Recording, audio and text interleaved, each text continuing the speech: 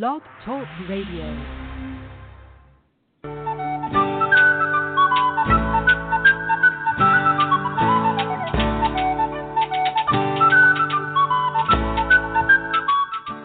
Welcome to the Spiritual Unity Radio Network, a station dedicated to the concept that all manifestations of the divine are equally valid. Join Reverend Terry Power HP, Robin McKean, and all the hosts for programming covering a wide range of spiritual topics, right here on Blog Talk Radio.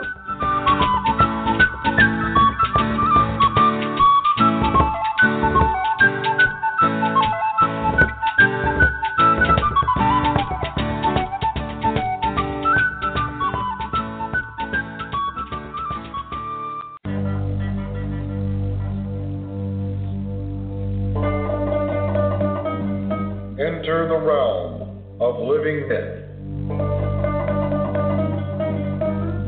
Voice of Olympus, hosted by Hercules Invictus and Athena Victory, celebrates the mythic impulses of ancient Greece and Rome, and they invite you to celebrate with them.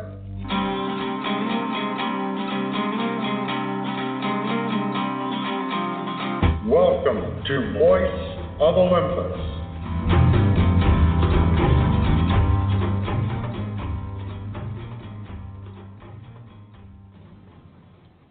Greetings and welcome to Voice of Olympus. I'm your host, Hercules Invictus, and tonight is our Starfleet special, starring Admiral Bob Vossler from the USS Challenger and whatever guests he brings to the show. And today it is Crystal Raspa.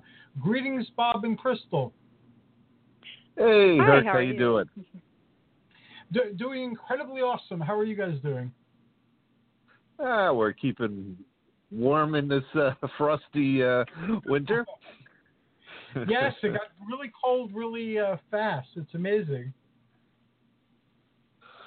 It sure is. We're right now waiting for part of our kitchen water to thaw out. So I hope we don't need the plumber tomorrow. I we hope have not either. water upstairs, but not downstairs. Here our pipes are making strange noises, so hopefully that doesn't need Scotty to come over and fix them up.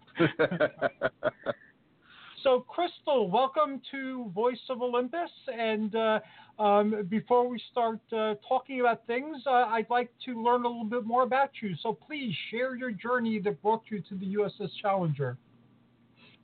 Yes. Well, I have been a lifelong Trek fan. Started off when I was 4 and Wow. started out with Next Generation. And in our house, we always watched 4 shows. It was always Jeopardy, Wheel of Fortune, Trek, and X-Files. And so I just fell in love with Trek. So I had been in Starfleet, and I really just joined because I wanted to get the card and the plaque that said, "You're a member." And I never really thought about joining a ship. And then one day I said, wait, there's actually people who are involved, and I wanted to get to know them. And I was in Baltimore at the time and had joined the USS Richtofen and had an amazing time and met a lot of people through conventions, and Bob was one of those people. So when I relocated to New Jersey, I joined the USS Challenger. Very awesome. And what do you call it? Anything else you'd care to add to that journey? Yeah, no, it's been an exciting time. I think the last year we've kept pretty busy with going to conventions, doing a lot of cosplay, a lot of charity work, and looking forward to seeing what happens with the future of Trek. Extremely awesome, and that is what we'll be discussing today, the future of Trek. I have yet to see, I saw the Orville, which is kind of like a Trek parody, I guess, and I greatly enjoyed the first season. Haven't had a chance to watch Discovery yet. I heard that you guys have caught episodes from the second season. Care to fill me in on that? Yeah, they were. I'll start off. It was because I got to see it last night. I know Crystal and her little boy got to see it a few days earlier, but I liked it. It sort of set the tone for the season. We're going to see more of we're eventually going to see a younger, young Spock. We've seen Captain Christopher Pike, and who's taken command of, I don't want to throw too many spoilers out there, but, he's taken command of the Discovery for a particular mission. And, it goes into the relationship between Michael Burnham and Spock, as the adopted member of the Sarek Amanda family. And we got more of a glimpse at that, and more, a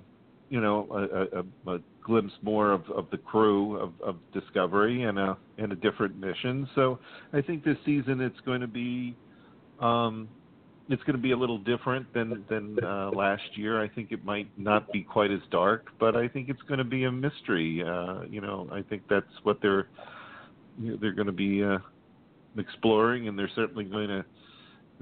They're already given some hints at the Spock Michael Burnham dynamic, with flashbacks of the two of them as children. So, it was a good opener, I thought. Has Zybok been introduced at all, or no? No, but that would be interesting. I kind of hope that we do get to see that, because Zybok was that unspoken brother that suddenly shows up in Star Trek V. It would seem appropriate. He would be the older of the siblings. Yes. I always got the impression he was the oldest, and who knows? Maybe he ties into this later on as well, as far as the some of the flashbacks.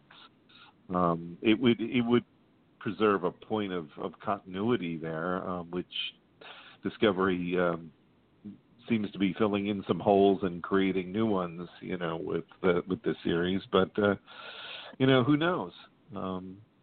We know we're going to see Spock later on, a more adult Spock, later on, if not next episode. Who knows? And watching the episode, there's just so many Easter eggs. I think a lot of the original series fans are going to get excited about, especially when they visit his room and they see certain things from the original series episodes. So they have that to look forward to too. Oh, that is awesome.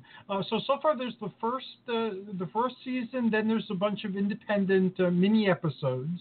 I caught one of them, by the way, that was posted somewhere, and it had references to the Golden Fleece and to Greek mythology. So I really enjoyed watching that particular mini episode. It was the one where the Discovery was like 1,000 years in the future. Mm-hmm. There's somebody on the ship, and the ship is charged with waiting or something, and he wants to try to navigate the ship to get back home. I didn't really get the whole all the implications, but I enjoyed the short, and the references to Greek mythology made me want to watch this even more. Discovery. They've been very clever. I thought they were very well written, and even for the short time, I think the average episode was 15 to 20 minutes. Maybe around 15 closer. They packed a lot into those shorts, and I think we're going to see more of them. I unfortunately didn't get to see the most recent one. Oh, well, I really enjoyed the one with Saru, because that's the one thing Discovery hasn't done, is really explore the bridge crew or their past or where they're coming from. It's all a bit about Michael. So that one episode on Saru, if that was an hour long itself, I would have been happy, because, visually it was stunning, but just to see his past and the Kelpians, that was really exciting. What are the Kelpians? Because that sounds like Kelpies from Earth mythology. Saru, played by Doug Jones, he is the acting captain of the ship right now. I wouldn't know how to explain them. They're hooved.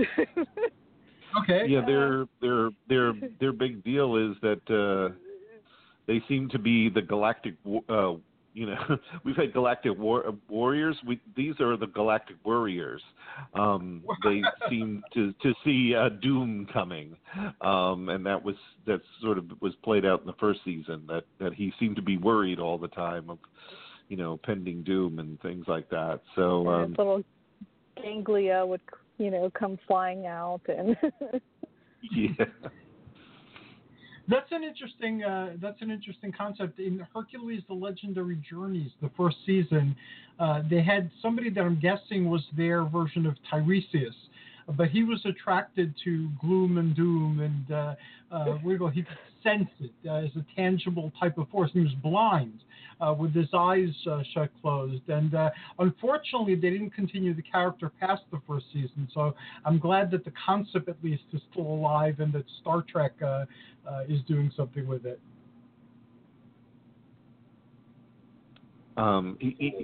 With all the makeup that he has on, it's amazing that he's able to convey such a range of emotions, and that you could really almost relate to him, or at least understand him. And he's an actor who's been known to bring alive a lot of alien-type creatures. I believe he was Abe Sapien in the 2 Hellboy movies. Okay. And I know he's in other things. Yeah, Shape of Water. If he didn't get his feet wet in Abe Sapien, all right, bad joke. I'm sorry. Yeah, had to go there. And they spun off. They announced that they're spinning off a sequel, Section 31, which is what a lot of people were guessing, that Discovery, the first season, was kind of like a setup for Section 31. Do you guys have any news on that aspect of it? Well, I know we're supposed to see an aspect of that in this season from the coming attractions that they were showing after we saw last night's episode. So I think we're going to see that. Maybe they're going to lay the groundwork for that in this season, and then we'll at some point see the spinoff come about next year. I think most of us are even more excited about the Picard spinoff. It's called Star Trek Destiny. I saw a photo, and I was very excited because Patrick Stewart has a bit of a goatee, and he's wearing Admiral bars. So that answers one question already as to what I love seeing a bearded, balding, admiral. I don't know why I would relate to that, but I just think that's great.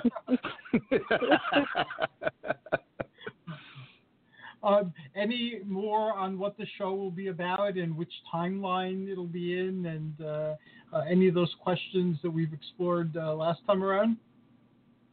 Well, it would be taking place about 20 years, which is just about hard to believe, or so, from when the last Next Generation movie from Star Trek Nemesis. Wouldn't that be about 20 years or so? I can still see myself. I can still see myself at the theater, when Challenger invaded the theater and we were promoting that movie. So it does, for me, it doesn't seem that long ago, but it was. I think it was, maybe not 20 years, but it was, it was a while back. And then of course there'll be, this will be in the Prime universe, so they'll be dealing with things like what became of Romulus after it, blew up. What happened to the rest of the Empire.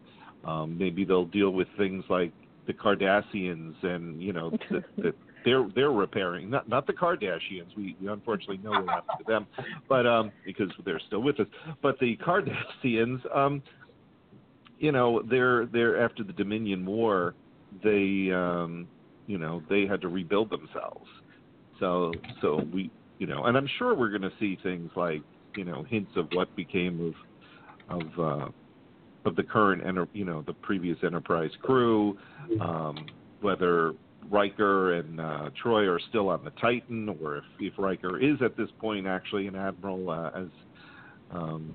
as we saw in All Good Things. I mean, but it's clear that Picard is an admiral, and I think that's exciting, because I couldn't really see him leaving Starfleet, or even becoming an ambassador. So. Yeah, this will be very, very interesting to see where things went, and I'm going to ask two things related to this particular era that you're talking about. One, you have revealed to me that the USS Challenger exists at that point, so it should be very interesting to weave the tale into your unfolding adventures. I'm really looking forward to that. Yeah, we were concurrent with the Next Generation timeline, so but unlike the Enterprise, we never got our Sovereign class ship. We just kept on with the Galaxy. One transition was enough. So. And the second thing I wanted to ask was about the Kelvin universe, as it's now being called. What is the status of that? Because basically, last time we discussed a little bit about how Chris, Captain Kirk, and his dad, a.k.a. Thor, are not getting involved with the project, so it's kind of like dead in the water unless they do something radically different. That's the one area of sad news to report this time around, that Star Trek IV has officially been canceled. That's not to say that maybe they may do another. Star Trek can be brought back on the big screen in a different way, but it doesn't appear that the Enterprise that we've known for the last 3 cinematic missions with the Kelvinverse is set to return. Negotiations had broken down, as we discussed last time, with Chris Hemsworth, who was going to come back and play George Kirk, and of course Christopher Pine as Captain Kirk, and really you can't do a movie with that type of movie without Captain Kirk, and to recast it. To recast Captain Kirk, I think at this point would be, would be pretty impossible. Like an away team mission, like some sort of secret mission or something, with some of the cast, because the actor who played Chekhov is no longer with us as well. No, I think they might have, replaced him, or in a with the alien who went off to Starfleet Academy at the end of Star Trek Beyond. But unfortunately, I think that being a big motion picture, they wanted all their, it's very expensive to put, and as well received as Star Trek Beyond was, it just didn't make the money that Paramount expected to get their return, and I think they had some ambitious plans for this movie that unfortunately won't come to be unless things radically change. But like right now, it's been canceled. So I don't know. Right now, our future of Star Trek seems to be firmly in place on CBS All Access. Do you know if they're going to continue? They've established comic books and books, lots of them in the Kelvin timeline. Do you know if those are going to continue? Like they're going to continue the reality? I believe they are. IDW has the license now for the Star Trek comics, and they have for a number of years, and they've done some really creative, clever things. They've done adapted a few Kelvinverse adaptations, kind of episodes from the original. Like their take on it, how things would have been on the Kelvinverse. I thought that was really interesting. They've also focused on the history of certain alien races like the Andorians and the Klingons. John Byrne, who is a comic book legend, he both in Marvel and DC Comics. And I believe he did do some artwork for the DC when DC Comics owned the rights to Star Trek at one point. I seem to remember when DC Comics owned Star Trek in the late 80s, early 90s, into almost the year. I don't know how long they had it, but they had it for quite a bit. There was a Who's Who in Star Trek miniseries, and I know John Byrne had done some of the work in that. He's also a writer, and I believe he did some of the writing. But John Byrne's the comic book writer, artist who was responsible for things like killing Superman off and bringing him back, and redoing Superman. Anytime it seemed that a book was failing or needed to pick up, Marvel or DC would say, we'll get John Byrne on the job. And he did things like revamp Fantastic Four, revamp the X-Men, revamp Captain America. And, of course, then he went to DC and did a lot, there as well. So him working on Star Trek is perfect.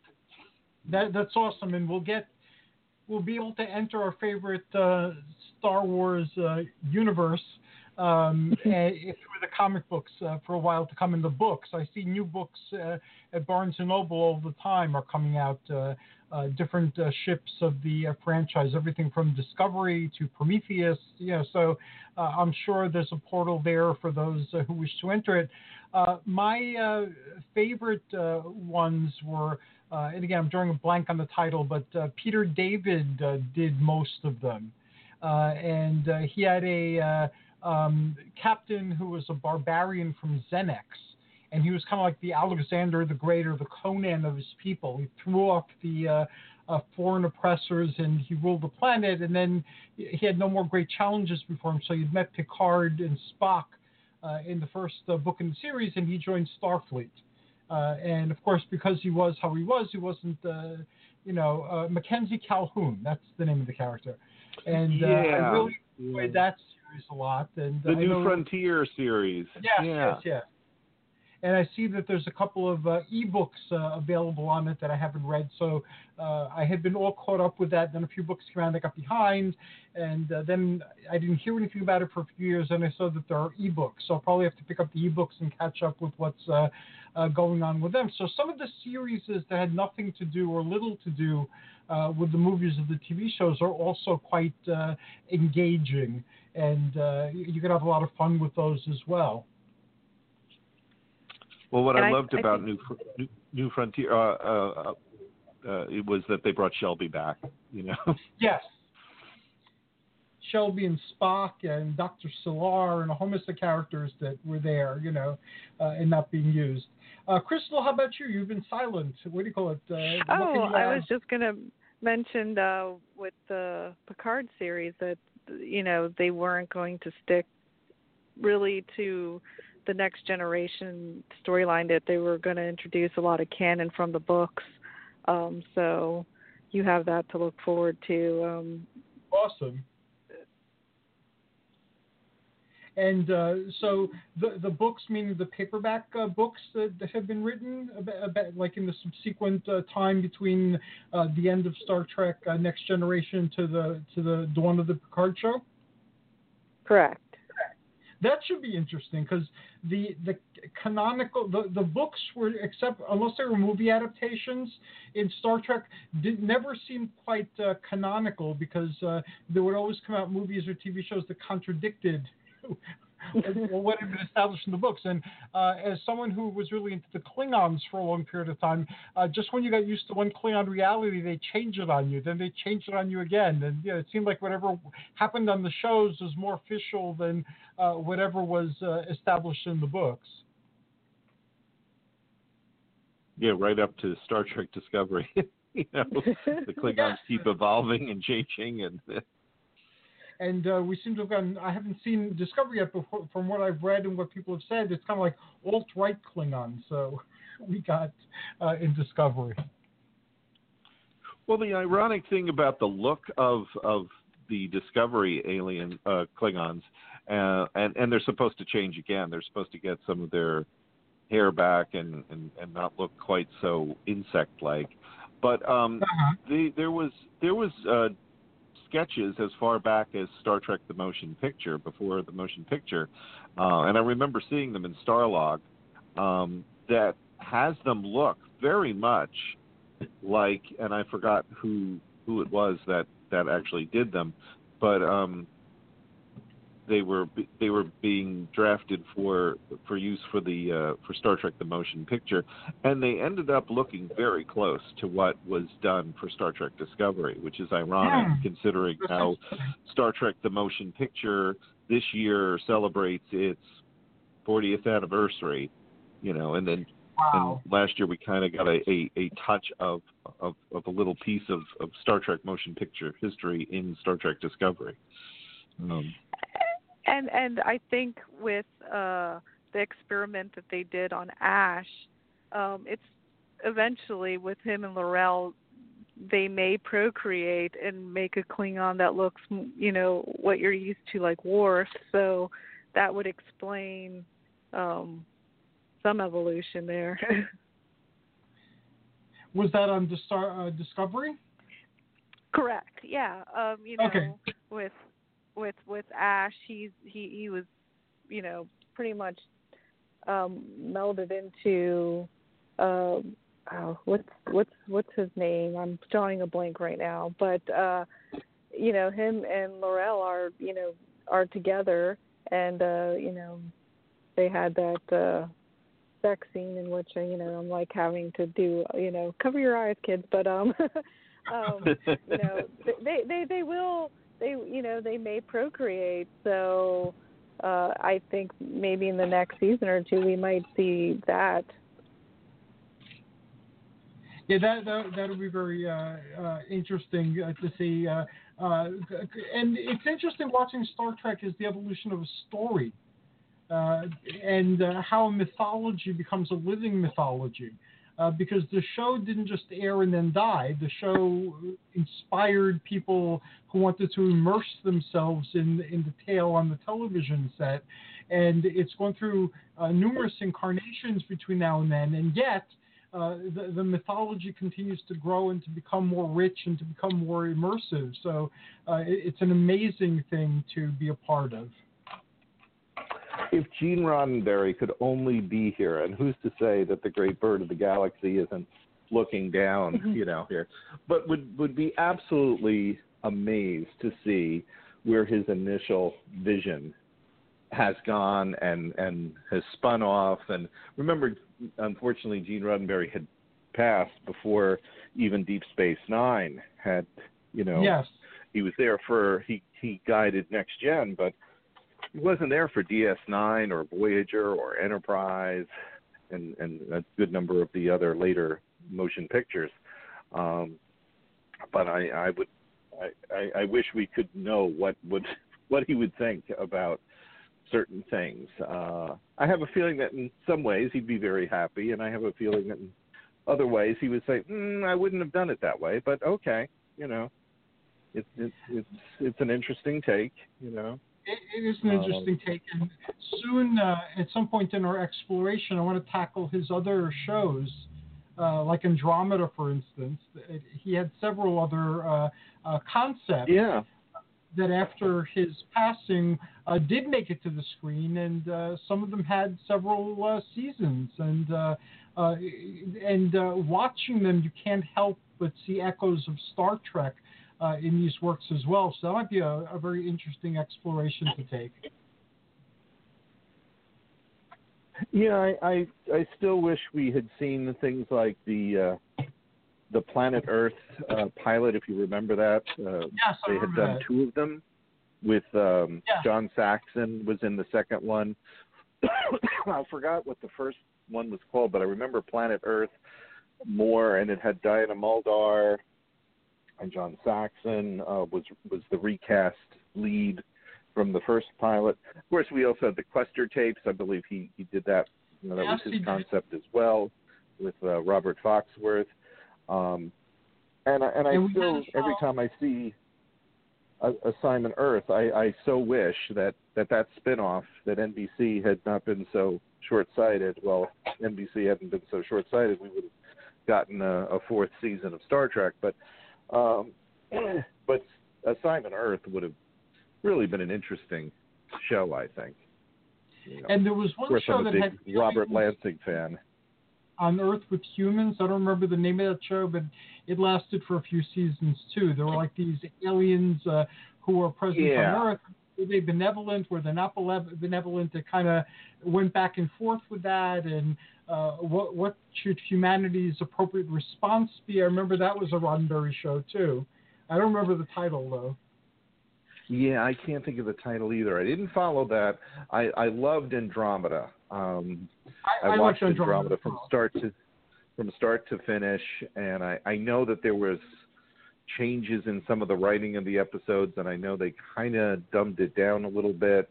And I know that last season it was almost like they didn't have enough money to do it, so they kind of they kept him on the planet for a while, somewhere, I remember. Yeah. Yeah. I've seen them all. I only still have the first season now, but I used to have them all at one point, and I enjoyed them. The 6th season, I remember you met Zeus in the 6th season, so that was an interesting mythical story.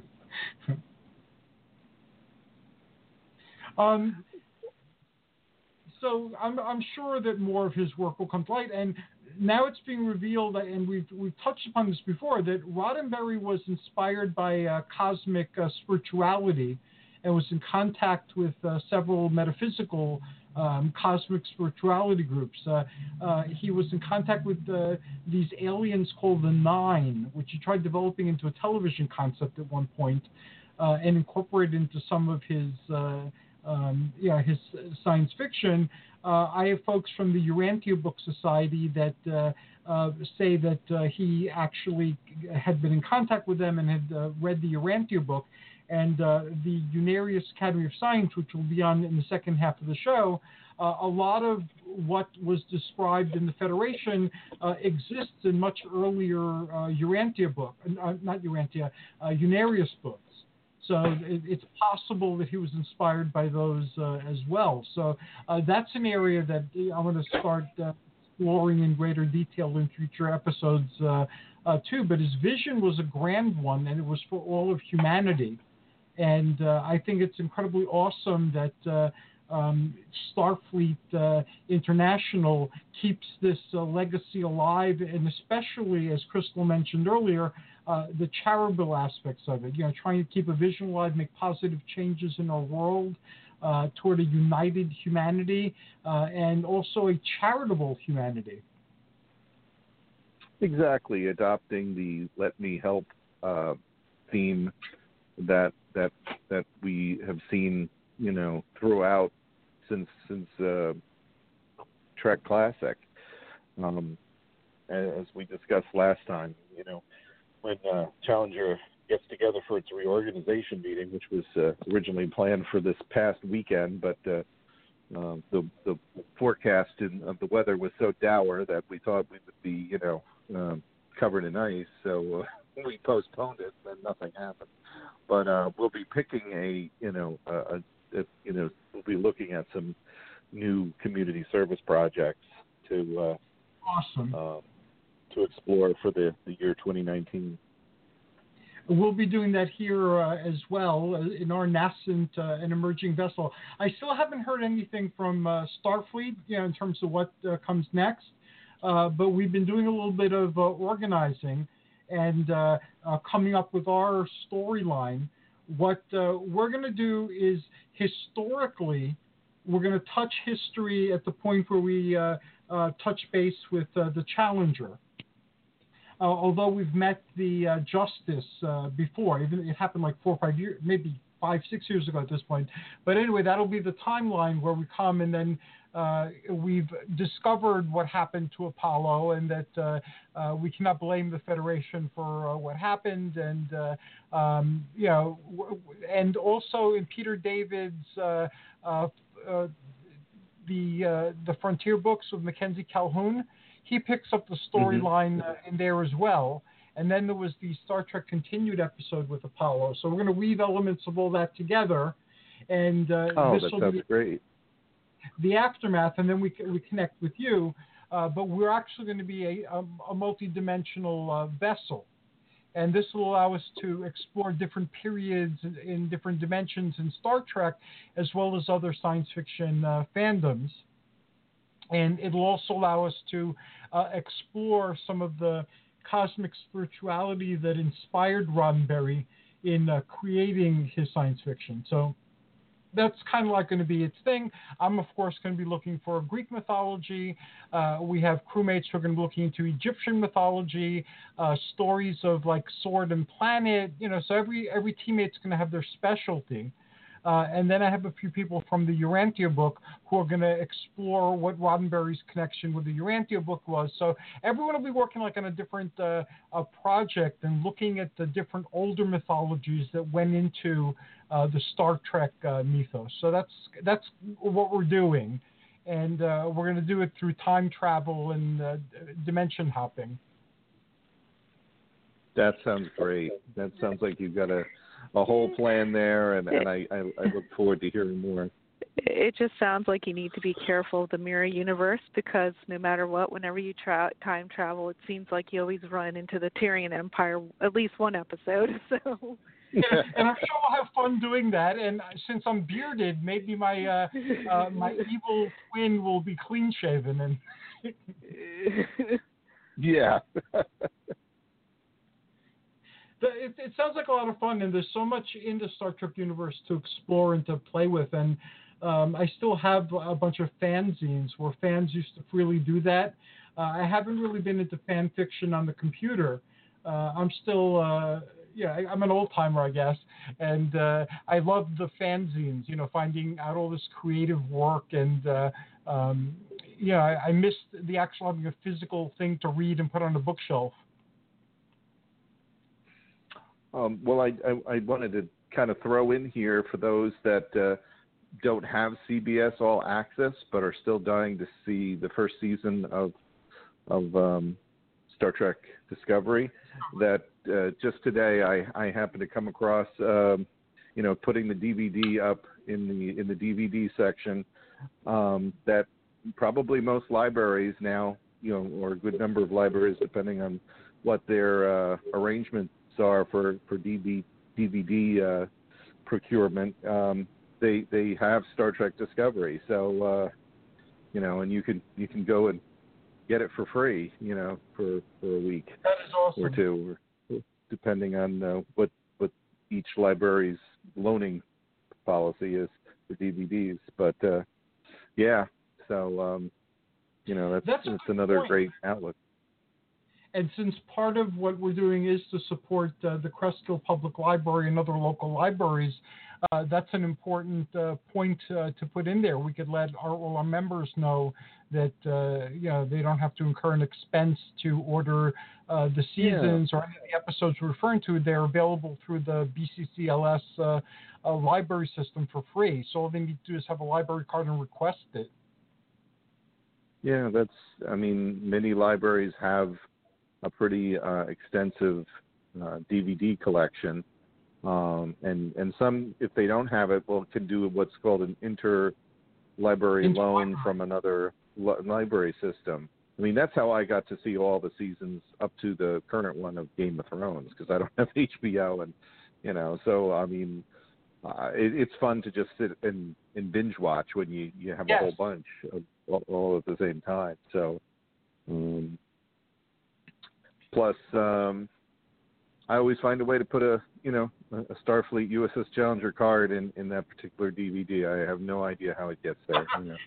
Magic. The library. Yeah, just shows up. But also there is an animated episode animated series rather in the works. Wow. Called Lower Decks. It's going to be more of a comedic show. Mm-hmm. And I know that it's Crystal. Maybe you know the other cartoon that the animators have done, and I know Todd knew it, and I can't. Oh, I couldn't tell you off the no. Yeah, I heard about it, but I thought it was going to be more like towards teens, geared towards teens. Or I've even heard talks of possibly a show where they were in Starfleet, in the Academy. But I think they throw around those ideas a lot among the fan. Yeah, I don't know what we'll ultimately see. I think it'll be a tone and look that we have never seen the likes of before. I don't know. It will be nothing like Filmation's 1973, Star Trek animated series that we loved so much. That for me continued Star Trek on even before the Star Trek motion picture. Right. Because it had some wonderful stories. Yeah. I had them in the collection. Yeah, they're pretty awesome. And IDW did continue it in year 4 or year 5, or maybe both. I don't remember, but I remember following that for a while too. Yeah, one thing I always wanted to see was a live version of Lieutenant Eric's, the Doan, the three-legged. And I think he had 3 arms too, and of course it was easy enough. We kind of did see a Cation, like Lieutenant Moress. We saw, a cat-like creature in Star Trek V, who was dancing around. But I was always hoping we would actually see those characters done in a live, action version, especially now with the advancements we have of CGI and all that. Yes. Both of them wound up in Peter David's the series with the Excalibur and Mackenzie Calhoun. They were both assigned to the I don't remember if it was Calhoun ship or Shelby ship, but they were definitely in there. Were they in that, or because they would have been more of the early movie era? I mean, I know they showed up in the DC Comics. The later issues of the DC Comics version. They were from the old. They were still around in that time, according to Peter David. Yeah, I guess they could. Who knows the lifespan of an Adoan and a Cation? Spock was there. Kirk was there. They were all there. A lot of them during that time anyway. So I don't remember if Rest and Arix were frozen in time like Scotty was or something. Might have happened to them that brought them into the current era. But Peter David explored various themes that were culturally, touchy through those characters. I remember in some of his books. Well, and I also think that he had them. He was the writer, I think, for the DC Comics version that had the Enterprise, the original Enterprise. At that point, set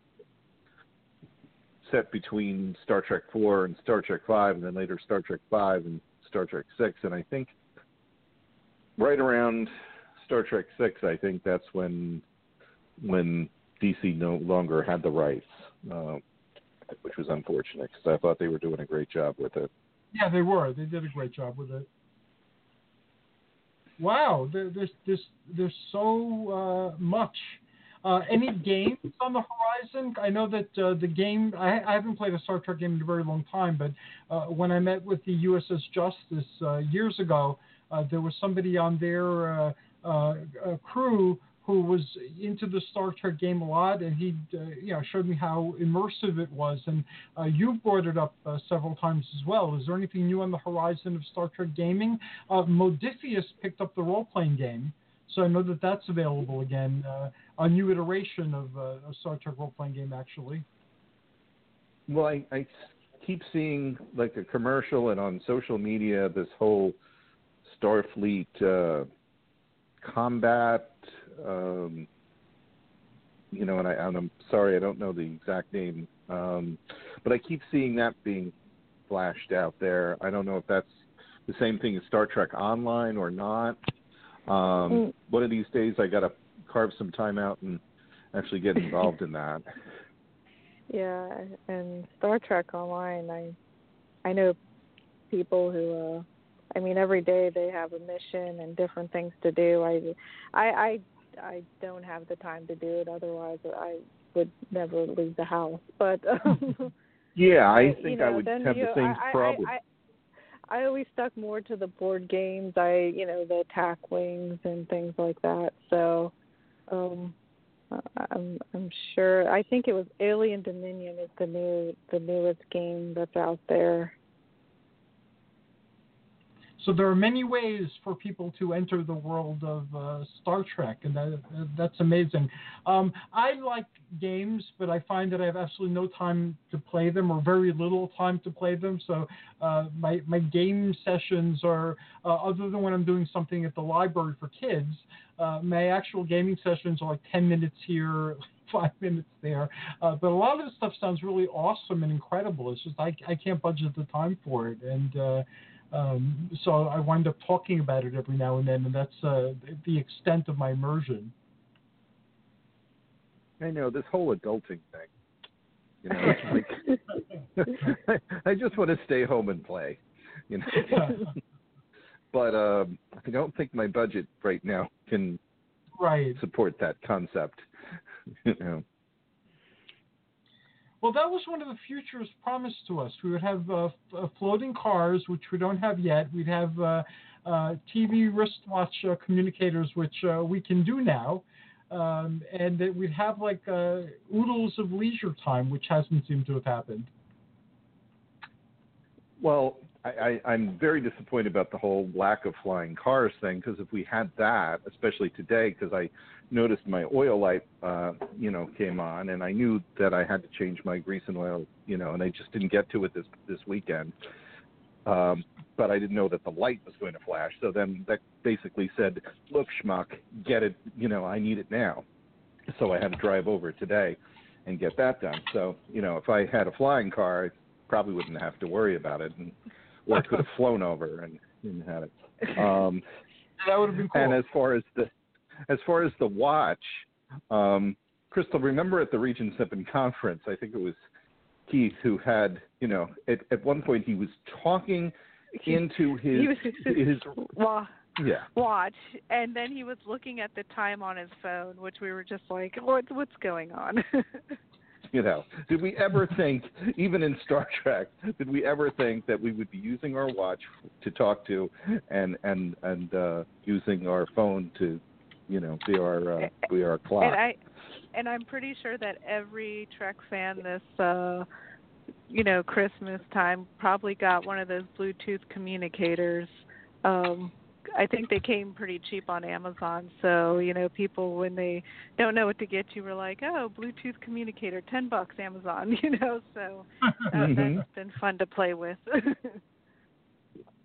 Yes, Star Trek inspired the whole cell phone and all the related instruments. I remember reading how the early developers of those things wanted to create something that was on Star Trek.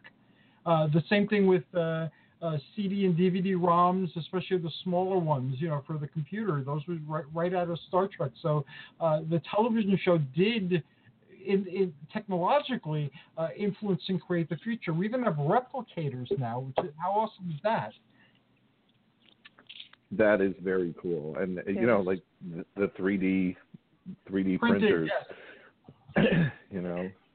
And isolinear chips do look like SD cards, so now that you say that. Yeah. And as sophisticated as our smartphones, iPhones, whatever you want to call them are, you know, we have, you know, basically a computer in the phone. I still miss, at least for the look, even though it was a crappy phone, I still miss my old, I don't even know what it was, Motorola, whatever it was, flip-top phone that was small, and, you know, you flipped it open and you used it as a phone.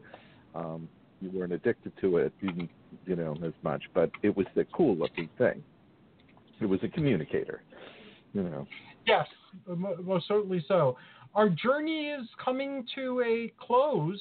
I had a really great time. Crystal, it was great meeting you. And Bob, of course, it's always wonderful talking to you. And I'd like to see you back soon, Crystal. Bob will be here on every show. And once we have the new station, I'll be increasing the length of the shows from 2 hours to maybe 4. So there's still a lot in the Star Trek universe we can explore. We can explore it more often and more in depth. That sounds like fun, and I look forward to seeing you at future Starfleet events. I'm looking forward to that as well. And until next time, how can people get in touch with you and immerse themselves into Starfleet International and the USS Challenger? Well, check us out on Facebook, USS Challenger, and we can also be seen at our website, www.usschallenger.org, or come visit us live. We have Farpoint Convention down in Hunt Valley, Maryland, just north of Baltimore. That convention's been going on for how many years, Bob? It's 35 and 40? Yeah. It's up there. No. Farpoint is, I think this is its 25th, or was last year? Okay. 25th. Okay. But Shore it's a great Leave way to meet a lot of your favorite authors. Peter David is actually one of the authors that attends every year among a couple of other writers. So, it's a good time, and a lot of ships in our region attend that convention. But we also, pretty much any toy convention in South Jersey you could find Bob at. Yeah, the ones in Manasquan, you know, I think there's going to be one in March. And we also have the Manahawkin Comic Book Show, which also returns in March, and the person who runs it is always generous and gives us a free table so that you can come buy comics and find several Star Trek uniformed individuals from the USS Challenger there. So it's always fun. Awesome. And the Cresskill Public Library, we're going to have our Starfleet meetings there. And they'll be public and they'll be open. And our next step after we get meetings going is we're going to invite other like meetup groups, science fiction meetup groups, and we're going to have books, science fiction books for sale to help benefit the library. So part of our charitable mission will be supporting our local library. That sounds wonderful. And I plan on inviting you guys to come speak once we get to that point. Oh, yeah, we look forward to it. So before we close, are there any last words of futuristic wisdom you would like to leave with our audience? And we'll start with Crystal, since this is your first time here. Oh, well, just, watch Star Trek and enjoy science fiction and be kind to each other. Thank you. Very well and powerfully said. And Bob? I think Crystal said it best, but I was just going to say, hey, stay warm out there. Yeah. There you go. Yeah, we're just looking to stay warm, have fun, and of course, eat loads of stuff. So. Yeah. thanks again. What do you call it? Joyous journeys, and as you said, stay warm and be happy. Until after our musical break, this is Starfleet International, and I'm a part of Starfleet International, wishing you all the best. Thanks again for having me.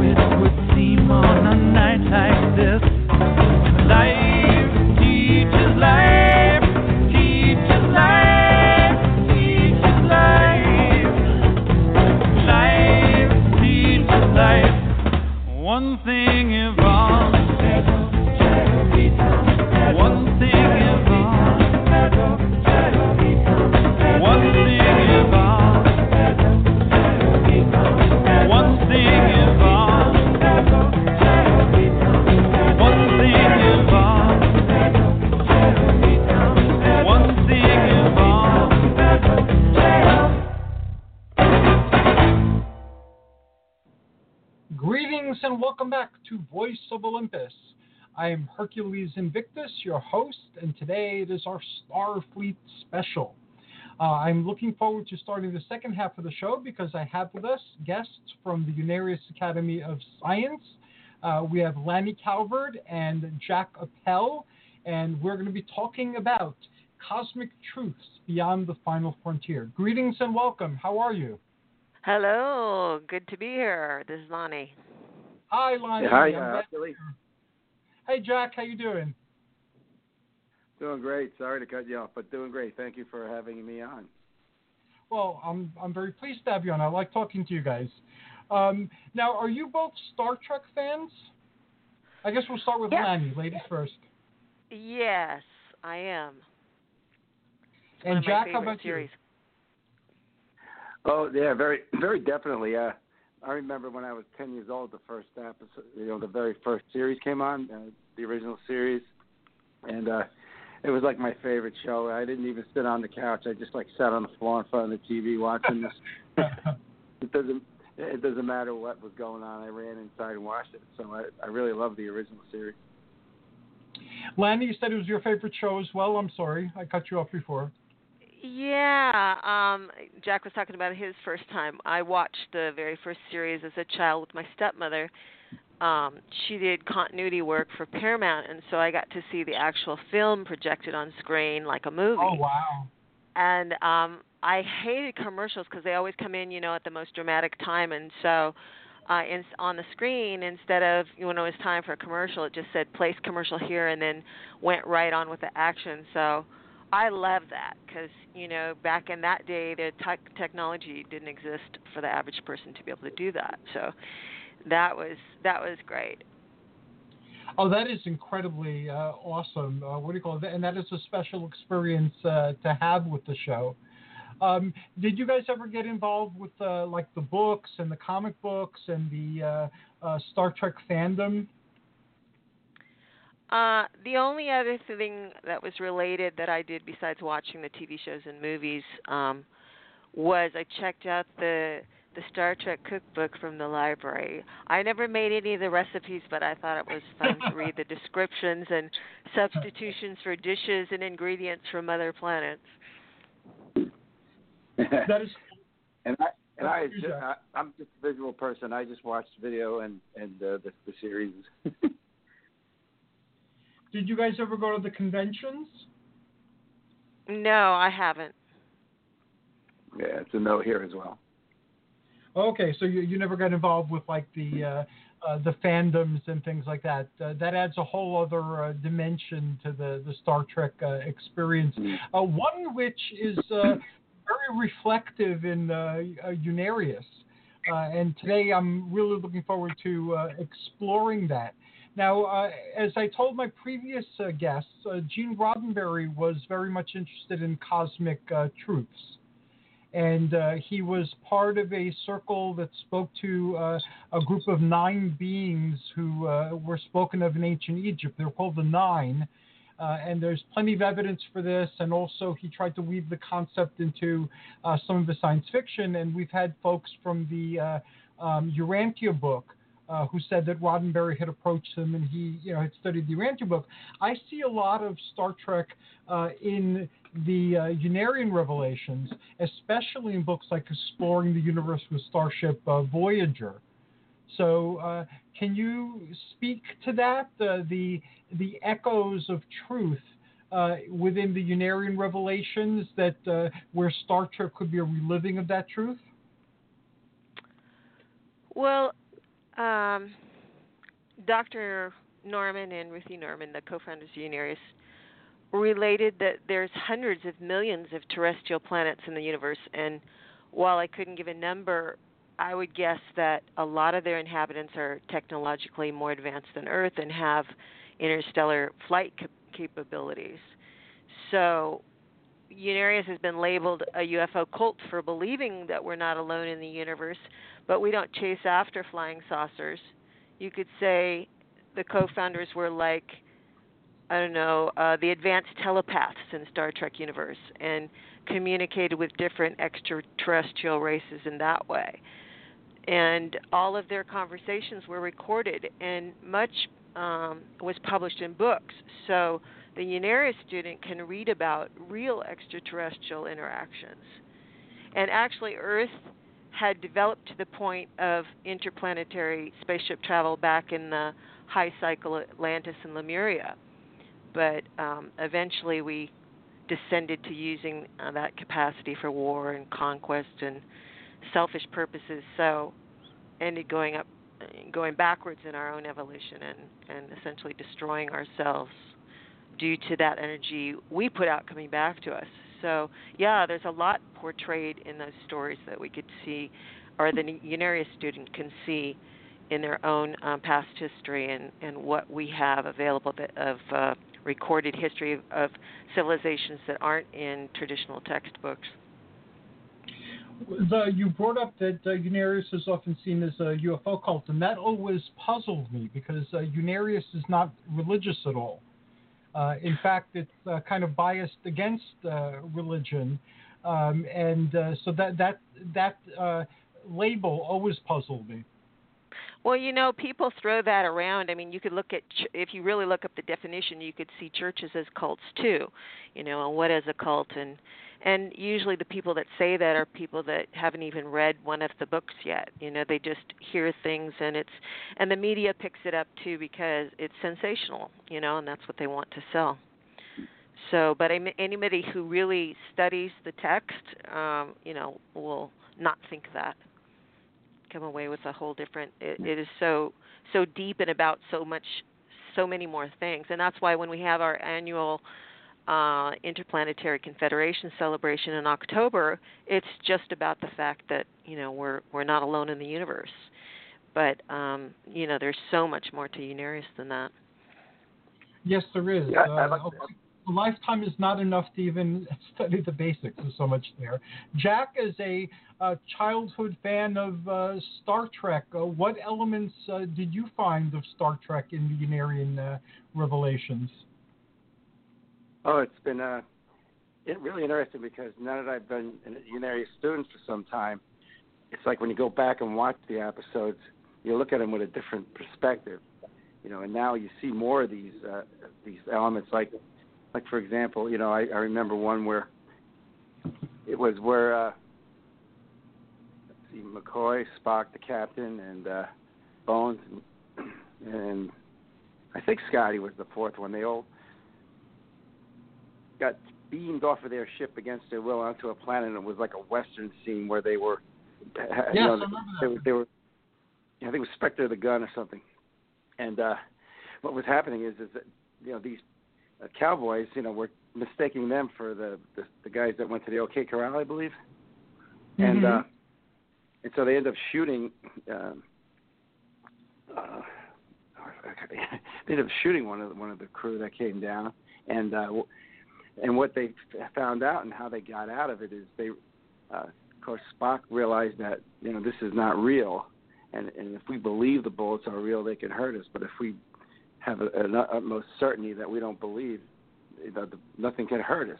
So of course, what happens is, you know, they get confronted with 5 or 6 of these guys shooting them out at the OK Corral, and they don't get hurt, you know. So and then the scenario stops, and they realize it's been a test, and they pass and all that. And a happy ending. But you know, the reason I like that particular thing is because I can kind of see a parallel to when you're going through a reliving. You know, when the past is really mm-hmm. bothering you, and you're really in phase with it, and you don't really, you know, you think the world is a certain way, you know, around you, and then when you realize it's really an energy, and you have that recognition, then you change it.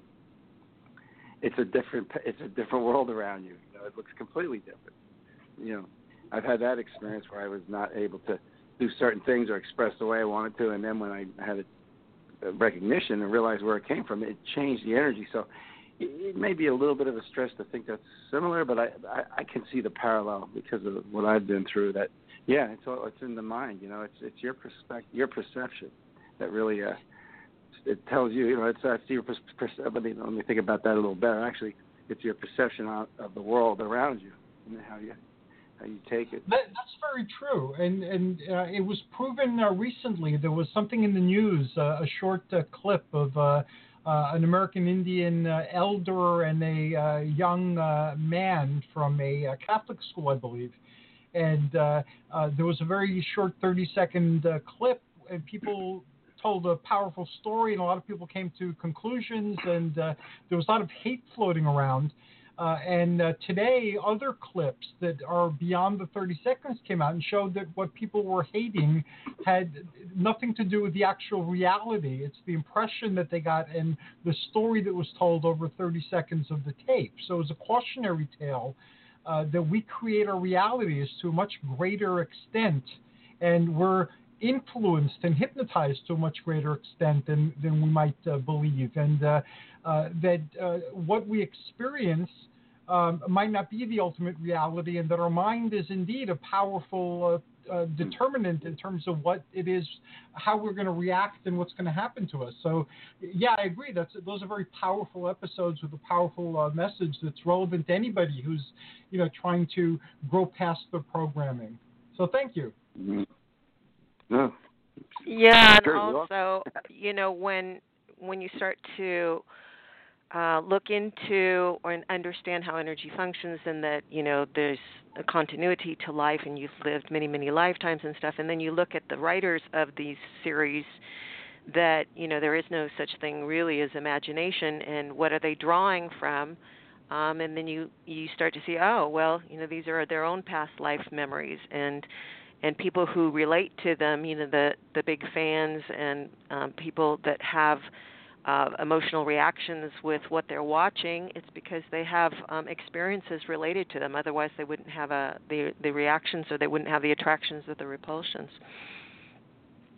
And that's a very strong point. And I had very strong resonance with certain elements of the Star Trek, which we'll be getting into, a little later on. And as I've studied Unarius and other, systems of development, I've come to see that these were indeed relivings, and that even when I was reliving them, other people knew that they were relivings and stated this, even though they weren't familiar with Unarius, that this feels like it happened before. This feels real. It feels like I've come back to something that I was in before. So that's a very powerful portal that we'll be entering a little later in the episode. Now, do you know of any Unarius students who were involved directly with Star Trek? Your mom was, Lanny, but do you know of any Unarius students that were involved with the production? Because Unarius has produced a lot of media over the years, so there's a lot of media savvy and creative people. Right, and actually, Unarius videos came out before Star Trek. Yes. But as far as I know, I don't know of Unarian students working on the Star Trek writing crew. However, I do believe that some Unarius books were sent to Roddenberry. Okay. And Roddenberry, it has been proven beyond doubt, did explore various groups that were around at the time when he was writing all this. And so that's kind of like beyond a shadow of a doubt at this particular point. So I wouldn't be surprised, because as I became more familiar with Unarius, I saw more and more Star Trek in the Unarius writings, which predated the show. So right, exactly. Because we had people say, well, that's just kind of, what you wrote is kind of like Star Trek, and it's like, no, that's kind of like the reverse. Yes. What in Star Trek is like, he wrote that back in the 50s. Yeah. One of the interesting things is, I can't remember where I've read it, but even though I may not know anybody personally, I think it's really evident that the brothers have been inspiring the writers of the episodes, because you see some of those higher elements in there, and they're just it's not a coincidence that they're so similar, Yeah. Like, I know it might be jumping the gun, but I think we're going to talk about the Organians later. Well, we can talk about them now, because Lanny already brought them up, and you just brought them up again too. So let's talk about the advanced beings and how they're represented in the Unarius writings. Oh, okay. Well, they are Unarius, actually. They brought the teachings here, and it could be considered that they're peoples on other planets, because they are. I'm sorry if I sometimes don't say it properly, and I got to think about it and then reiterate. But there are teachings came, from higher beings that were here incarnated, and that's why the Organian episode really, I could have skipped to the last part of the show where the Organians are revealing themselves to the captain and the Klingon commander, and they just say, we're in these bodies, basically just for your benefit, and then, to cut out a lot of the dialogue, they just decide to leave, and they turn into these bright lights that they have to shield their eyes from, and they just go away. To me, that's just, and I love that episode. That was one of my faves. That's one of my favorites too. One of the interesting things Star Trek did was it showed that just because beings are advanced from us doesn't mean that they're spiritually advanced. That was a very interesting thing that they did, like with the Q or with the Squire of Gothos, and they had those beings who were on the planet in the first pilot that they did with Captain Pike and like a younger Spock, the Cage, or the Menagerie, as it's sometimes called. So they showed very clearly that that advanced beings, there are always beings that are more advanced than the advanced beings, and that it's a continuum. It's not a step one, step two. You're mortal and you're spiritually immature, and then all of a sudden you mature into spirituality. That there are degrees of maturity, and that also that someone can fall from a state of being exalted, and get caught up in mortality again. So Star Trek covered all that, and that's something that I see very much in the Unarius teachings as well. Yeah, Q. He was banished from his people. Well, there is, I don't know if there's a misconception, but there are brotherhoods that are just as advanced negatively as there are positively advanced. So, just because they're negative doesn't mean that they're stupid.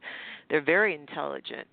The Unarius doesn't get into that as much, but, I had a reaction to the Q and often skipped over shows featuring Delancey or others until I figured out why, because they were supposed to be, omnipotent and deific, but as portrayed by Delancey at least, they were arrogant, judgmental, conceited, emotionally infantile, etc. And it bothered me, or it seemed totally unrealistic that they were supposed to be the epitome of cosmic development.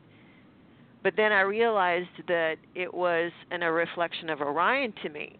And we thought and acted like we were gods because we were technologically advanced enough to dominate and manipulate all the other humans and planets in our vicinity. But we were spiritually and emotionally retarded.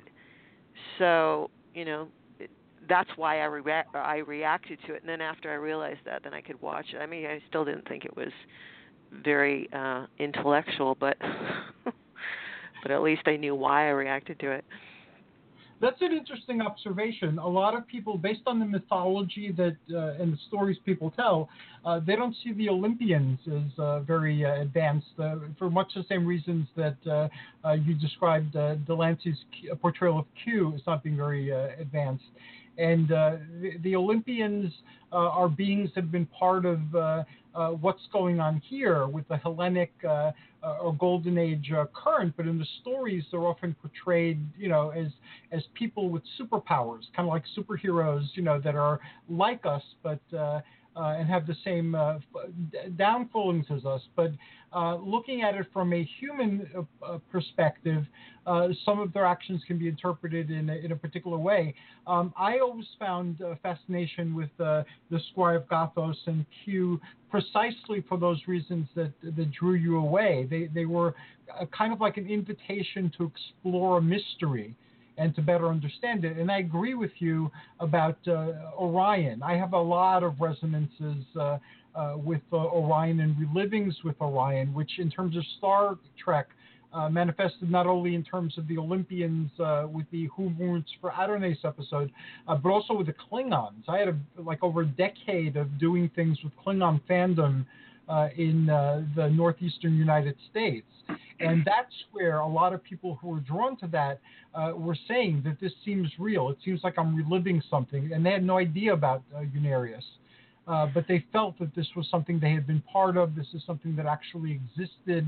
And this was something that actually happened, maybe not with the Star Trek names or the details, but the whole vibration of being an Orion was very powerfully captured, not so much on the earlier TV shows, but later on in the movies and in the Next Generation and those type of shows. But, I think part of that is the writers, too. I mean, this is a warring planet, so people can relate to people like the Klingons. And then also, as far as portraying the gods, it's just like, well, there's a part of human nature where we don't want to believe that anybody's more advanced than ourselves. So these gods have their foibles and their weaknesses and stuff too. But to me, it's just like having read Unarius literature where, no, I mean, when they're really advanced, they don't have our emotional, childlike reactions to things anymore. That's why they're advanced. But, I mean, again, like we were saying before, they could be negatively advanced. Very, very, very true. Now, Unarius teaches positive and progressive evolution towards a positive and progressive future. What would the negative advanced beings be teaching? What would they be offering to humans who are incarnate? Well, and especially as we haven't talked about the subject yet, but as Earth is moving forward into a positive future, that's the opposite of what they want, where we are part of God or infinite intelligence, and each person is developing their own spiritual power and as being an active part of God. That's just the opposite, where with a negative brotherhood or going that direction, it's like that's mankind's lower self, where you want to control and dominate, just like Orion. You have the Tyrantus who is over everybody, and everybody wants to claw their way to the top and step on everybody underneath rather than working together as a unified whole. So that's, you get religions in that too, where instead of like on the inner with the truly positively advanced beings, where Jesus and Buddha and Gandhi and Muhammad, and they all work together as one, you have on the negative side all the religious wars, where could say my religious leader is better than yours, and you better accept mine or I'm going to kill you. You have the two opposite extremes. True. Yeah, that is very sad that you were at that point. Yes, Jack. Yeah, one thing I was thinking about this subject is that, when we heard Gandhi's name, he had all these guys, Gandhi and Yogananda, they really don't have huge egos, and they actually taught that, the ego was a detriment, and, it was Uriel called it your personal betrayer or enemy number one, and I think any of these, one of the things I see a lot in these organizations that, are teaching maybe on the downside or the dark side, whatever you want to call it, the downhill side, there's a lot of ego boosting. They'll give you a title, or just tell you great things. You'll get a lot of money, materialism, not spiritualism, and that sort of thing. So that it's kind of like a generalization I was thinking about when it comes to some of what I've seen out there. Yeah, it's very sad. In Star Trek, even within Star Trek, the different series, and because they used a lot of different writers, and different writers have different ideas, and especially after Roddenberry's passing and so forth. But you have different ways of dealing with situations where, I really liked the TNG because of Picard's way of dealing with it in a Pacific way. so finding the peaceful solution to whatever problems came up, whereas in some of the programs, it's like, you hear too often, man your battle stations, red alert, and fire torpedoes and all of those things, which is the way we respond here on Earth, and I guess people can relate to that. But what I really loved was the times where they could take what potentially could be a war and resolve it peacefully. Through intelligence, through greater intelligence. That's a very good point, Lanny. Jack, what's your favorite iteration of the Star Trek mythos? I know you're both fans of the original show, and Lanny just shared that she's also a fan of Star Trek The Next Generation, and why? How about you? I got to mirror that as well. And I also want to add that I like some of the movies a lot. I'm going to add The Wrath of Khan to that one. Okay. But what I like, excuse me, what I like about The Next Generation is, how we touched upon some of these are relivings from the past. And when I saw the Borg, I was like, it really hit home because we've spent a lot of time at Unarius talking about this Orion civilization that was basically a computer-controlled society, and maybe not as bad as the Borg, but there were a lot of mental implants. I call them mental implants, but basically they were implants that received signals from the computer and basically gave people information. And I know there were probably other things and experiments that that were the Borg. That nothing is really creative as far as brand new. I think that the Borg is somebody's memory. They've probably had people like that. They probably tried to make warriors like that, and I'm sure they did. These are all memories. So and that's what happened when I saw the Borg. I was like, at first, it was just this kind of feeling that was like, you don't quite know what it is, but then you're excited about it because you can relate. You have a memory of it as well. Yes. But sorry. No, that's a great observation. Thank you. And so by iteration, did you mean which series of the miniseries or which particular lines of dialogue? Which iteration in terms of which series? There are series that appeared on TV. There were movies like the Kelvin universe. There were book series that never appeared on TV, although they had some of the characters. They're all Star Trek is vast, and there are many portals to enter the creative universe that they brought forth. So my favorites, I like the original series, I like The Next Generation and the timeline things, and I like certain of the series of books. And those are my favorites. And I've enjoyed some of the other ones, but they don't resonate as powerfully as those. Yeah, that's that. As I said, that was what I appreciated most, because some of the other series and spin-offs just became like mankind, like us today, but with advanced technology out in space. So it's like we hadn't really learned our lessons and become peaceful and able to live with each other. It's just the other became people on other planets rather than people in other countries that we were at war with. So that's one of the reasons, as I said, I liked TNG. And the reason I like The Wrath of Khan was, it's an epic story, good versus evil, and Khan is this like super evil guy, genetically engineered to be superior, and but the good guys always win, and I like that. But it just really shows how clever some of the lower astrals can be, and that's what I view. Again, from the Unarius perspective, that's what I view, like Khan being, because at the very end, the last time we see him, he says something to the effect of it's from hell's heart I stab at thee, thinking about Captain Kirk. And then he initiates these Genesis wave, which if you haven't seen the movie, it's an irreversible thing, and it's a bomb that has a huge field, and so the captain is close enough that Khan thinks the captain's ship and everybody on it's going to get obliterated, but he manages to get the warp drive going and get out of there. So that, to me, it's also showing how the lower self is self-destructive.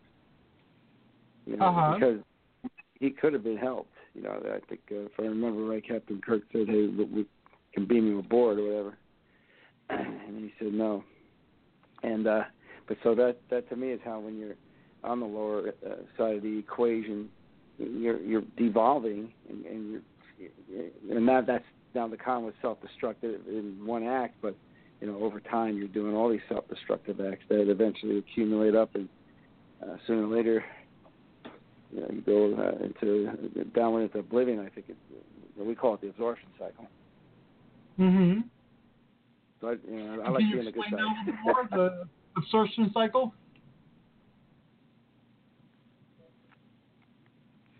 Well, hold on a second.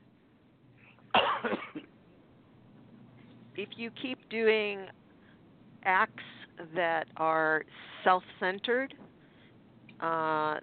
whatever energy you're putting out comes back to you. So if you're doing negative acts of, taking over people, manipulating them, hurting them, however, emotionally, physically, psychologically, etc., all of that energy comes back to you. And instead of going forward in a progressive spiritual evolution, you're going backwards and degenerating. And so sooner or later, you've cut yourself off from that inflow, the positive creative inflow, you can say, from God, or what we call infinite creative intelligence, which is why we're alive. You can't live without it.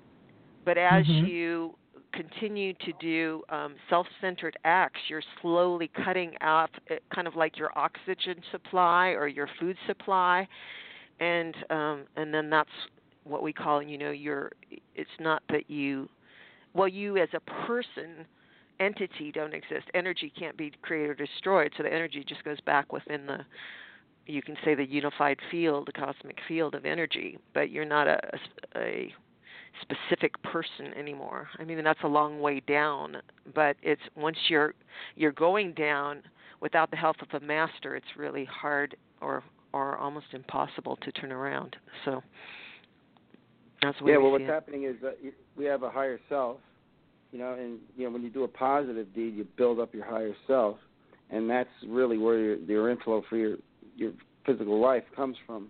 And the goal is that one day to have nothing but a higher self, not a physical anatomy at all, when you've built the higher self up to that degree. So when someone goes down into the absorption cycle, it's the opposite, where they, instead of building up the higher self, they hadn't maintained it and they hadn't done anything to build it up, and it increased to the point where the people were relying on others, kind of like energy vampires or obsessions with other people. And it's interesting. I just read about this, and then that is how someone ends up. They can't sustain themselves.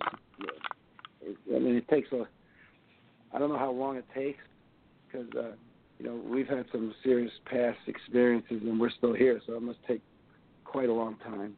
I mean, we can go back many lifetimes and have realizations going on thousands and thousands of years ago, and we've still had the opportunity to turn ourselves around and work on going up on the upward scale, the upward path of evolution.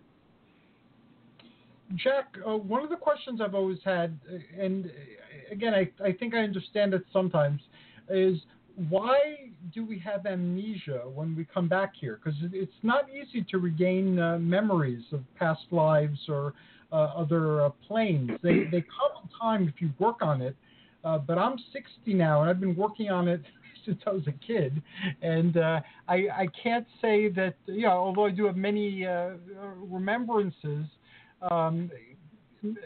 I really can't say that I'm a clear person. I still have resonances with dysfunctional parts of our past, and I'm drawn there for reliving. So it's a heroic task to try to climb out of that quagmire and move forward. Why is it made more difficult by not remembering when you come in? Well, it's interesting. I think I've heard that somewhere with the moderators, one of the co-founders even there, says that if you could remember all of your past lives, you would go crazy. So, yeah, and so, and then the other aspect is, when we see our past, it's when time is right. We have a sort of a lingo we call the cycle is in, meaning that energy is in, but really that's when, we'll see something for that particular time period in our past or that cycle. And so, and then the other thing is, we've been conditioned in this world, most of us, at least in America, to be material, like we talk about it a lot, where the little kid says, I got my invisible friend here, and it could very well be, but it most likely is a little, kid on the other side, and the mom spanks you, or tells the kid, stop that you're just imagining things, and they drive it out of you, but when you work at trying to open up your consciousness and try and develop a little bit more of that inner eye, then you start seeing a little more.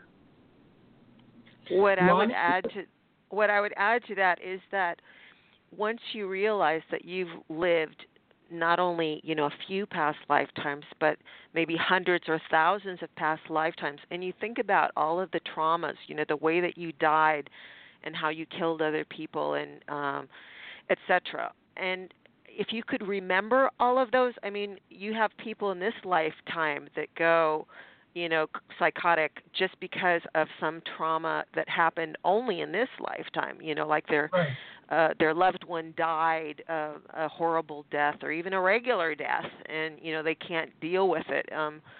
So imagine, all of the traumas and of all of the different lifetimes hitting you at once. Yeah, you would go crazy.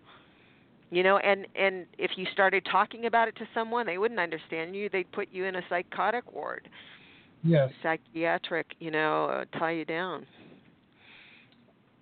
So there is a reason, and it is a merciful one for the amnesia.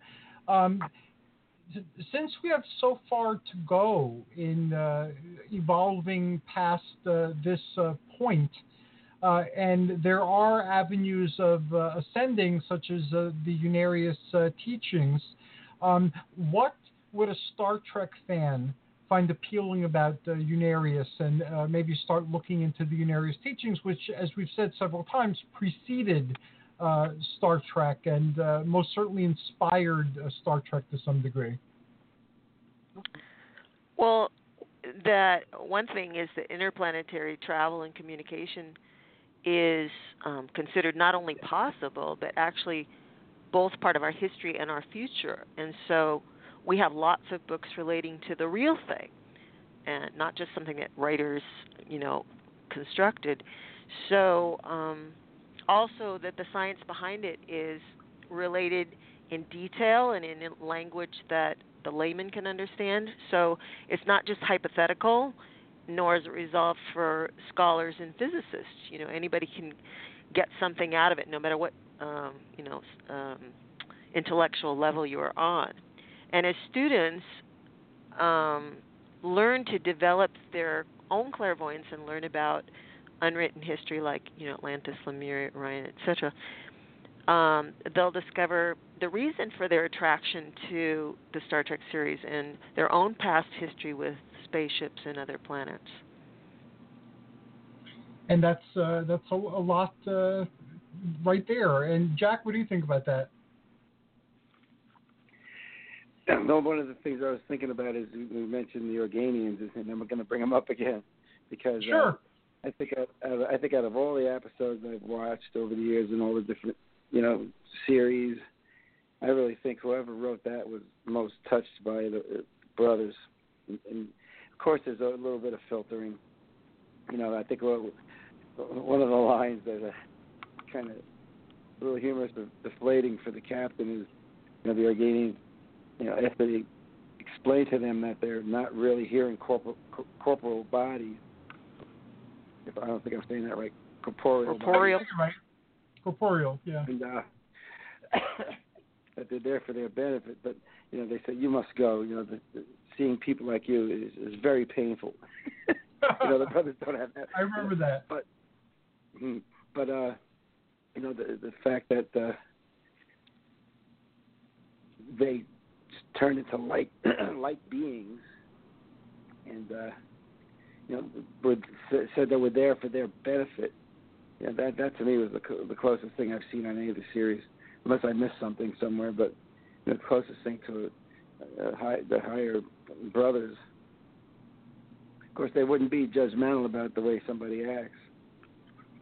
But that's another thing about when we were bringing up space travel and things. If you're a really super developed being, you don't use a vehicle. You just go there with your consciousness. With your mind, yeah. That is a surprising thing, and that if you're visiting a place, and the Unarius books provide you with that technique, which saves a lot of time from discovering it on your own, is that you can bring yourself to anywhere with a thought, and the only reason to have a vessel is if you're doing a group thing where a group of people are going someplace, because it's easier to conceive of going there through a voyage. But you can travel anywhere in the universe with your thoughts. Your thoughts will take you there instantaneously. And that is something that Unarius teaches you, which I'm grateful for. Yeah, it's something I think I didn't make clear before when we were talking about the inner vision getting better and seeing our past more. It's part of that workout process, when you see it, or you make a recognition from a certain past life scenario that you've had.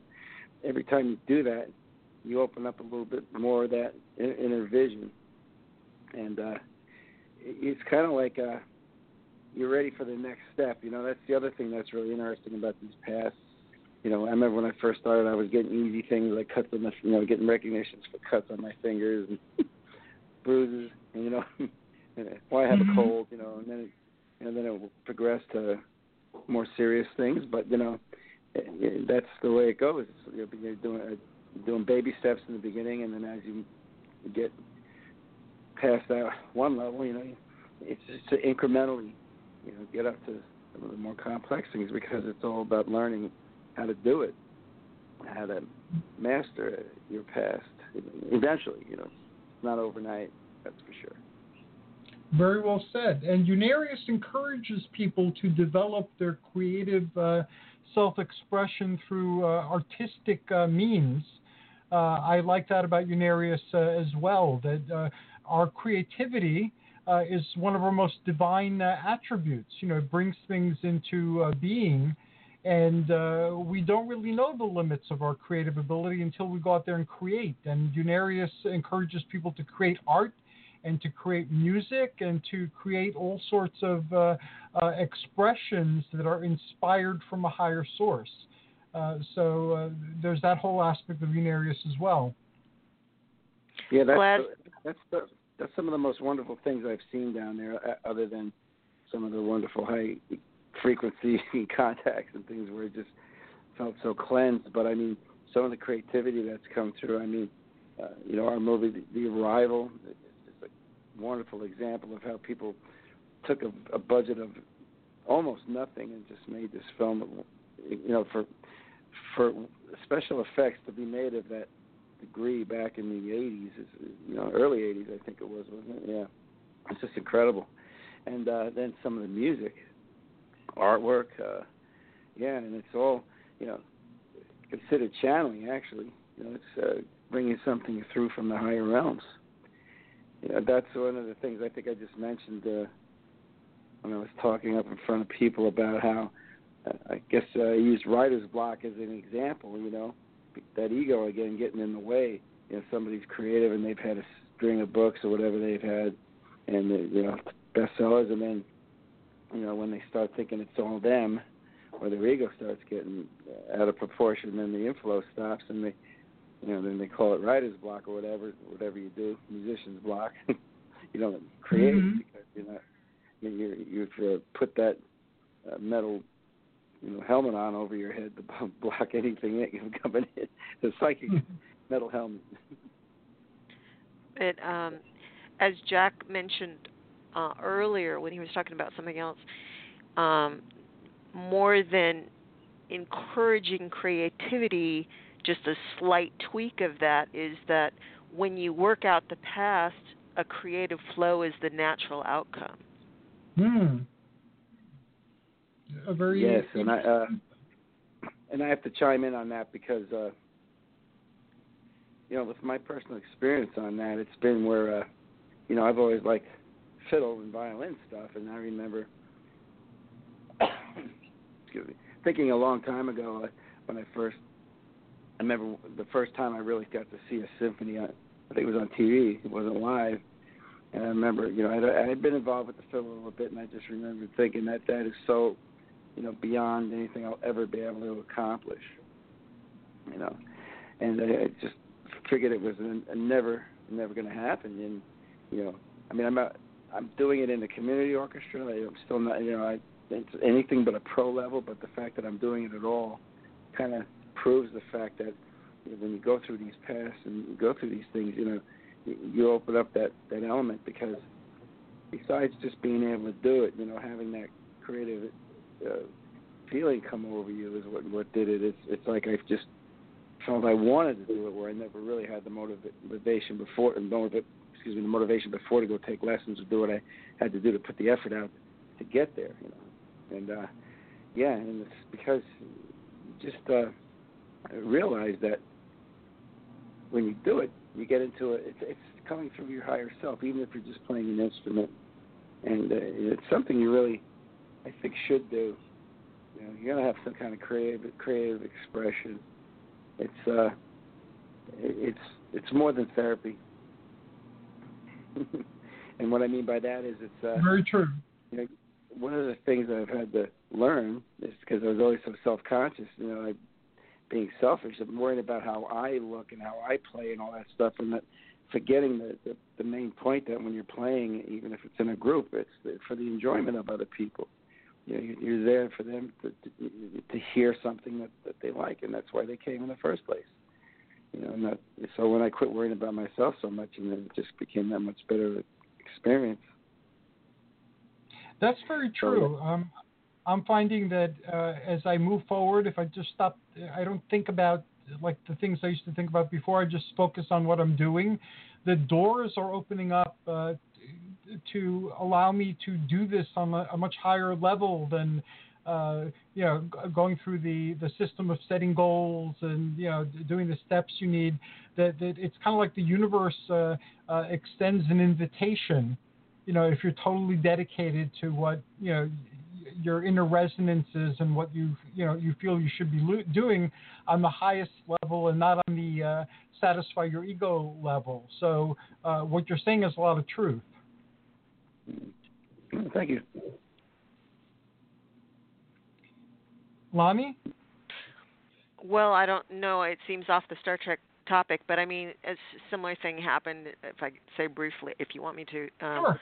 With what I do now for a living, which is music therapy. And I never thought that I would be able to do that. I wanted to use my music for therapeutic purposes, not just on stage and commercials and that kind of thing.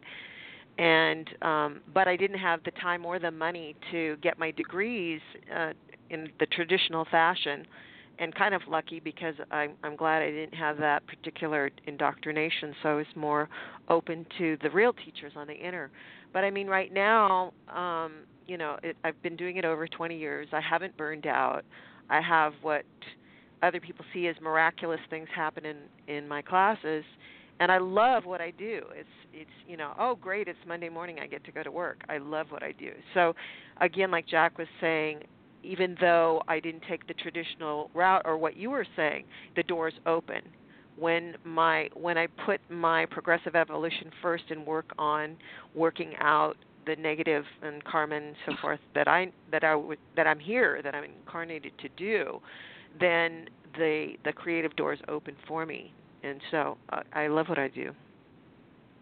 Very powerful. And just coincidentally, I'd say maybe 20 years ago, I used to supervise creative arts therapists in a New York hospital for a number of years. And I got to learn a lot about music therapy and art therapy and drama therapy and, all of the creative arts therapies. So you guys do an awesome job of bypassing words. But like I want to make a distinction in that when I said I was glad I didn't go through the traditional routes, because I deal with patients who have all kinds of diseases, and I guess legally they can't tell me what each of the patients is wrong with them, right. And even if they did, I wouldn't know how to heal them, quote unquote. But because of my experiences with Unarius and being able to, when I am able to make that attunement to the master teachers and healers on the inner, that's where the miraculous things happen. My voice is just a carrier wave. So, they're doing the healings. And so, right. So it's totally different than, okay, I studied, X, Y, and Z persons, what they did in a textbook, and I'm going to follow what they did and maybe tweak it a little bit. No, it's totally unlike that. It's saying the master teachers are, the advanced Unarius brothers on the inner planes, and if I am open to them, if I have worked out and can be a clear channel, then their healing frequencies can do some miraculous thing. Not miraculous, but miraculous because we don't understand it at this point in time. But at some point in time, that's what we are headed for if we continue on a progressive pathway to be able to do that ourselves. Very well said and understood. And bring it back to Star Trek. In the Star Trek universe, humanity no longer needs to earn a living, quote unquote, so people can dedicate themselves to finding their true path, to finding their soul's expression, and to developing themselves to as high a level as they possibly can. So even though humanity in some ways has not evolved in that particular way, they have. And there were several episodes that dealt with that aspect of the world presented to us by Star Trek. In our defense, I just wanted to say that, I take full responsibility for taking us down the avenue we just did, but I was negligent in mentioning that, we talked about the inflow coming from higher realms, and I need to mention that that's happening with the writers of the Star Trek episodes and movies and things, So, I tied it in. I needed to tie it in. And I like that about Unarius too. Unarians take responsibility.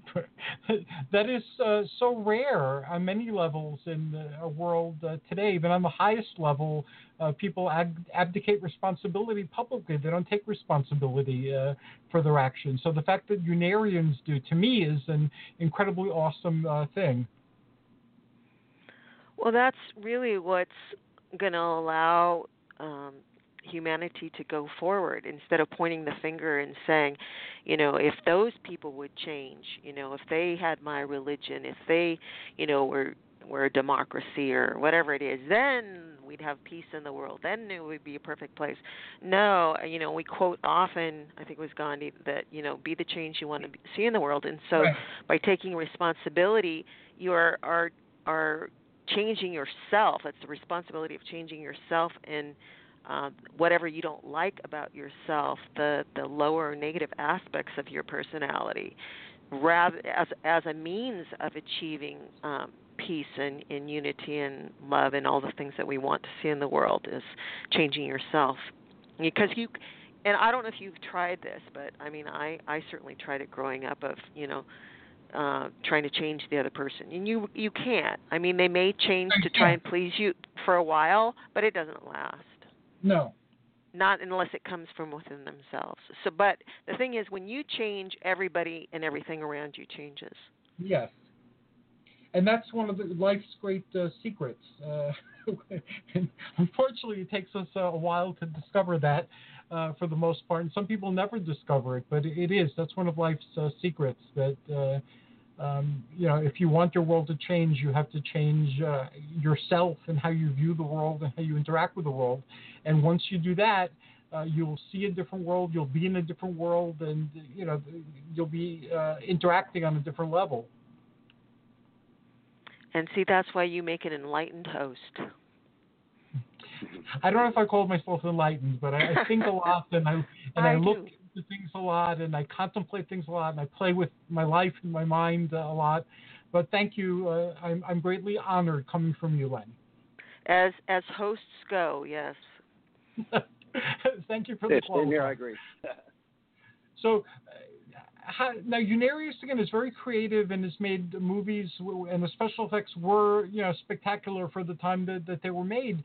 Has Unarius ever contemplated taking the Unarian vision and presenting it through a story? Because Unarius is very rich in stories. It has relivings that span time and space and the entire multiverse. And there's a lot there that's instructional that people can learn from. Would Unarius ever consider presenting these stories in a wider circle? We do have over 100 public access videos that are online that people can see, not only the little clips on YouTube, but the full-length features in half-hour segments on, for example, LA 36. So we have that. We have all of the books that we have in print, and other ways. But yes, there are also more of the Hollywood type of presentations that are in the pipes, in the works. Awesome. I'm looking forward to experiencing them. And there's also an element of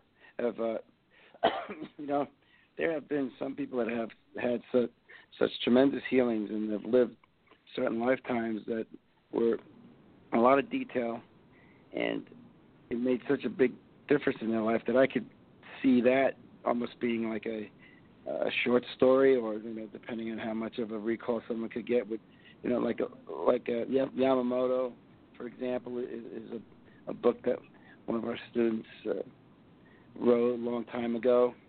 And that's how The Arrival came about too. So, awesome. That's how The Arrival came about as well. Is a student writing, their own past life memories. And I know Uriel encouraged all of the students to write their stories. So, at some point they try. We all work for a living, so it's a matter of time. I see we're kind of getting near the end, so I just wanted to say we're getting near the end, yes. And if you could share contact information so that folks can go beyond this conversation and explore Unarius on their own, that would be awesome. Great. Hey, can I just say one quick thing? I'll keep it to a sentence. Sure. One of the important things about Star Trek is it's a preconditioning for people to be aware of these other peoples and other spiritual teachers on the inner, and just an avenue to expand your mind, to think outside of the normal third-dimensional, way. I'm done. Thank you. Yeah, and if they want to read about the real thing rather than just even though it's the writer's memories, come in and check out some of the texts at the Unarius Center. There's several ways. The Unarius Educational Foundation is in El Cajon, California. It's just east of San Diego. And we have the website, unarius.org, not .com, .org. We have a YouTube channel. I think it's Unarius 33. We have a blog. We have a Facebook page. We have a big event coming up. And you'll find all that information on the Unarius website. Anything we talked about, you can find there, like the places that you can see the public access videos, etc. But on February 16th and 17th, we are having Unarius' 65th anniversary. Happy anniversary. Yes, we have an open house that's free on Saturday afternoon, and we have creativity workshop and a mental communication with the Brothers of Light on Sunday. So all of that information is also on the website. They can check it out. But we hope if you can come in person, that would be great. If you can't, you can watch a live stream on Facebook. Most of the events will be on there. Awesome. And we're at the end of the show. What do you call it? Jack, you have something to add? Real quick, yeah, we also have classes 2 times a week, Wednesday and Sunday, 7 p.m. Pacific time. We live stream those. And for those following us on Facebook, there are links to both the Facebook page and the website on the announcements for today's show. Thanks again, Lani and Jack. Always a pleasure, and I look forward to our next conversation. Thank you. As I said, you're a wonderful host. Thank you for the opportunity. Thank you, and thank you for being on. And to those at home joining us, until next time, those of us in Unary, wish you the best.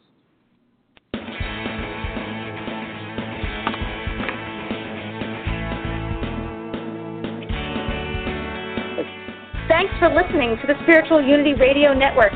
Join us 7 nights a week for exciting programming covering a variety of expressions of faith. And remember, all manifestations of the divine are equally valid.